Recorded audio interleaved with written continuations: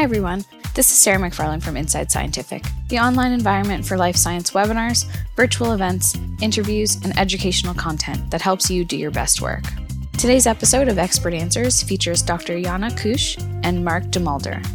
They both joined us for the first webinar in a 4-part series focused on current and emerging trends in science education, where they discussed their experience with technology-enhanced learning.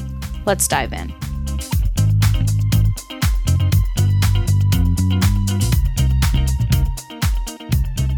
This person has asked, have you used publicly available consumer products such as CardioMobile to look at ECGs because it can help students think about kind of what's available on the market? So like any publicly available sort of sensors to collect that physiological data from home.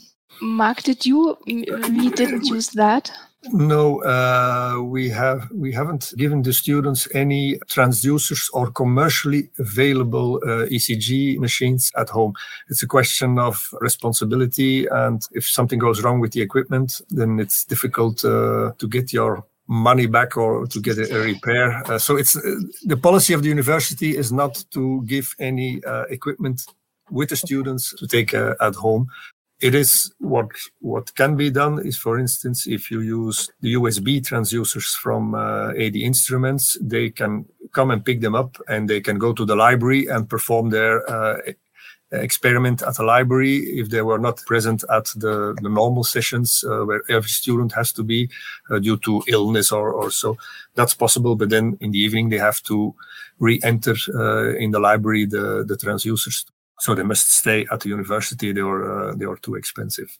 Yeah, maybe I can add one idea or one thought which we had. We were also always a bit concerned of they should not hurt themselves, right? So in the lab, if they performing experience with themselves or with their lab mates, we can watch them. We can see that they don't get any harm.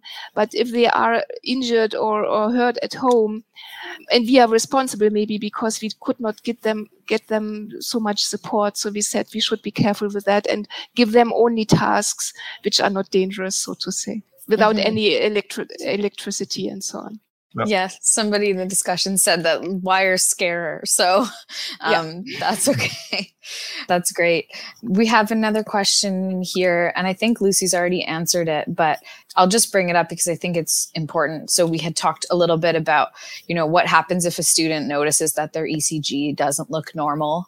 You guys as professors are not medical professionals. So kind of what is the procedure there? Have you ever experienced that, and what did you do? Oh, we had several ECGs with some conductance troubles at students from rehabilitation sciences, for instance. It's very simple. Consult your physician or go to a cardiologist. We see something which is not a normal ECG. No comments on what it is. I'm not a specialist in analyzing ECGs. That's up to a cardiologist. You just give them a hint of going to their physician, and they will... That's what we do, and I think it's also important not to calm them down, because this is not what we can do, right? Just say, if you are concerned, consult your doctor. Not to say, you are so young, this is nothing. You should not do that, right? If they are concerned from their own experience and what they see, you should say, okay, if you are concerned, go to the doctor. Exactly. Mm-hmm. A side lesson of healthcare advocating. Exactly. That's awesome. Okay. We had a question come in quite early from Norbert. So this question is, do you find that your online learners have enough time to replay course assets like recorded lectures and whatnot, knowing that they have other things going on, sometimes jobs, other courses, stuff like that? Yeah, it depends, I have to say. So there were some students which are super overwhelmed. They could not really handle it, or they said they don't have time to watch all the videos. And there were other students who were saying before the test or so, they even watched it 10 times. It depends a bit in how they schedule their own tasks. And maybe it was during pandemic a bit much. I don't know how it is, how the workload is if you put all the subjects then together. But I think in our case, we tried to keep the hours quite similar to what they would do in the classroom, right? So the lectures had the same length. Even the practical courses, we tried to establish in a way that they can do this in 4 hours as they would do it in our classroom, so that we think it should not pile up just because we give them too much material. Yeah, definitely. We've got another question here. Are you doing animal experiments to kind of add to the data for your labs? We don't do that. We did that 20 or 25 years ago, but we did not. We don't do it anymore. It depends what you mean. So animal experiments means the animal is still living, right? This is what we don't do at all. Another option is to use organs which come from a dead animal.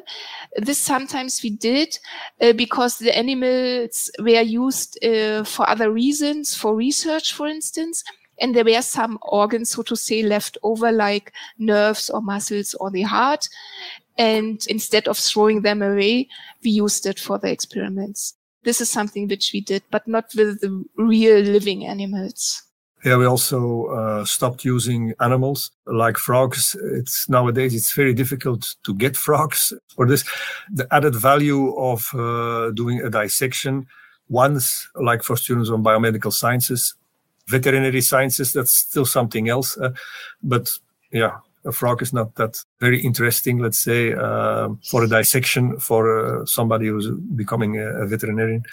So we don't use animals anymore. The only thing, a little bit like Jana said, aortic rings from animals we used in research that could be used to do the vascular physiology. That's still possible. And depending on which software or lab software programs you're using, there is also the possibility of using, let's say, lower level animals, like there is a cockroach or an earthworm, where you could perform nerve conducting experiments. But nowadays, if they can do it on their own body, I think they will be more interested than using an earthworm to perform that type of experiments. Yeah, definitely. Someone else has asked, do you face the drop-off of students due to them finding it difficult to work from home, like alone, basically from a distance? Do you find that it's harder for them to stay engaged, basically? I think not really. So it depends a bit on in which age they were when Corona started. So what we feel is that the students which worked online in 2020, 21, and maybe now 2022, not anymore, but who had the first semesters online, they seem to suffer a bit because they never had classroom teaching. The students which were older, which were in the class before and then went online, they could cope a bit better because they knew already how is it to work in the classroom.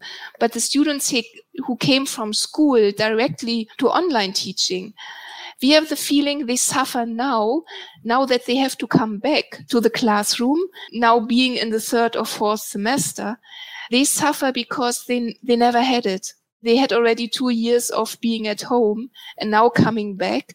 This switch seems to be more complicated than going from classroom to digital.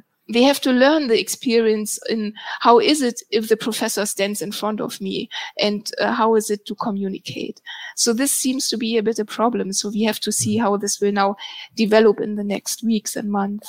Yeah, that's interesting. I never thought about it, but going back to in-person classes where there is no recording or, you have to pay attention the whole time. I feel like that would actually maybe be a little bit difficult if you spent 2 years being able to be like, oh, I didn't hear that, rewind. Yeah. Or being not watched at all. Right. So they were at home and okay, I'm not in the mood. I will do it in 1 hour or I do it tomorrow or so. And now being watched by the supervisor all the time. This is maybe also a bit intimidating if you were not used to, and now it is. They are not the students who come back because they had it before. They really enjoy it because they say, finally we are back. But the students who never had it, for them all this is very new, and so they struggle a bit. Yeah, that makes sense. Never thought about it, but yeah, that completely makes sense. Fantastic. Okay. You mentioned the ECG data collection type experiment. Have you ever done anything with a heart rate variability template for that type of experiment? Someone was just curious. We are doing a heart rate variability experiment by doing exercise physiology. So by doing an exercise, you will have a variability of the heart rate. You can go until exhaustion, but you can do an exercise physiology, resting 50 watts for 5 minutes and then 150 watts for 5 minutes and then back again rest. And then you will see some heart rate variability as well. You will see increase of the amount of air, ventilation parameters change. If that's an answer to that question, I have one additional remark to make. I saw in the beginning in the chat a lot of people who were a little bit afraid is not the correct word, but no time to implement technology in the practicals or difficult to for the setups and so on.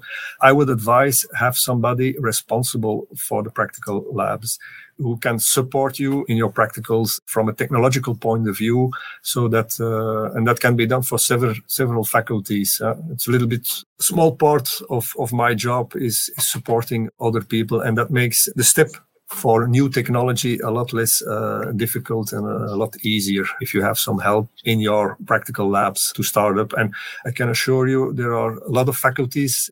There is a faculty or a lot of departments, better to say, that after 1 or 2 year support are working completely independently and have hands-on on the software and can do whatever they want with the technology and the software.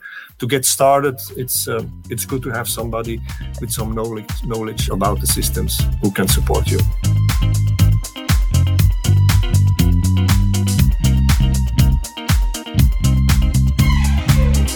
We hope you enjoyed this episode of Expert Answers and that you'll tune in to future episodes where researchers just like you answer questions about their work, offer tips, tricks, and best practices, but most of all, share science. Don't forget to subscribe.